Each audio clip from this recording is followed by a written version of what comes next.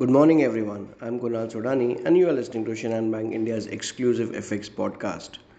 Market participants will be looking towards the release of the FOMC minute, which will give us the clues on the size of the next interest rate hike in December, though the market at least is anticipating a 50 basis hike at this point in time.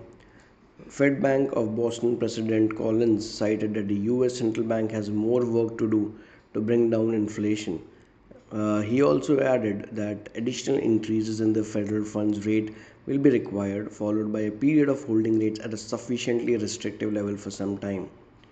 Atlanta Fed Reserve President Bostic said he is already move away from. So basically, as per him, he is sounding a bit dovish, where he says that he is okay with a 50 basis hike rather than a quarter basis hike, and also he feels that there is no need for another 1 percentage point rise to tackle inflation.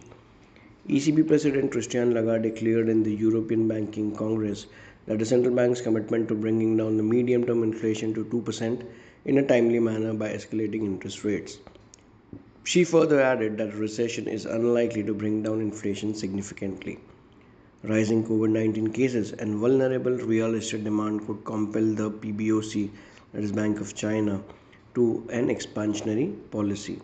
In terms of important data points, we just have a German PPI. Rest, I think, nothing major in terms of move, which can create some kind of volatility in the market.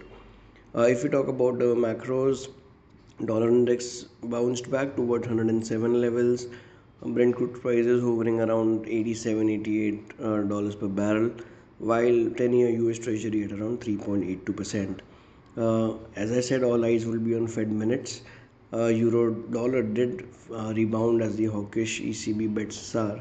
So, taking all into cues, we expect dollar rupee to trade in the range of 81.25.30 on the lower end, while near 82 remains a resistance on the right side. That's all from my side, friends.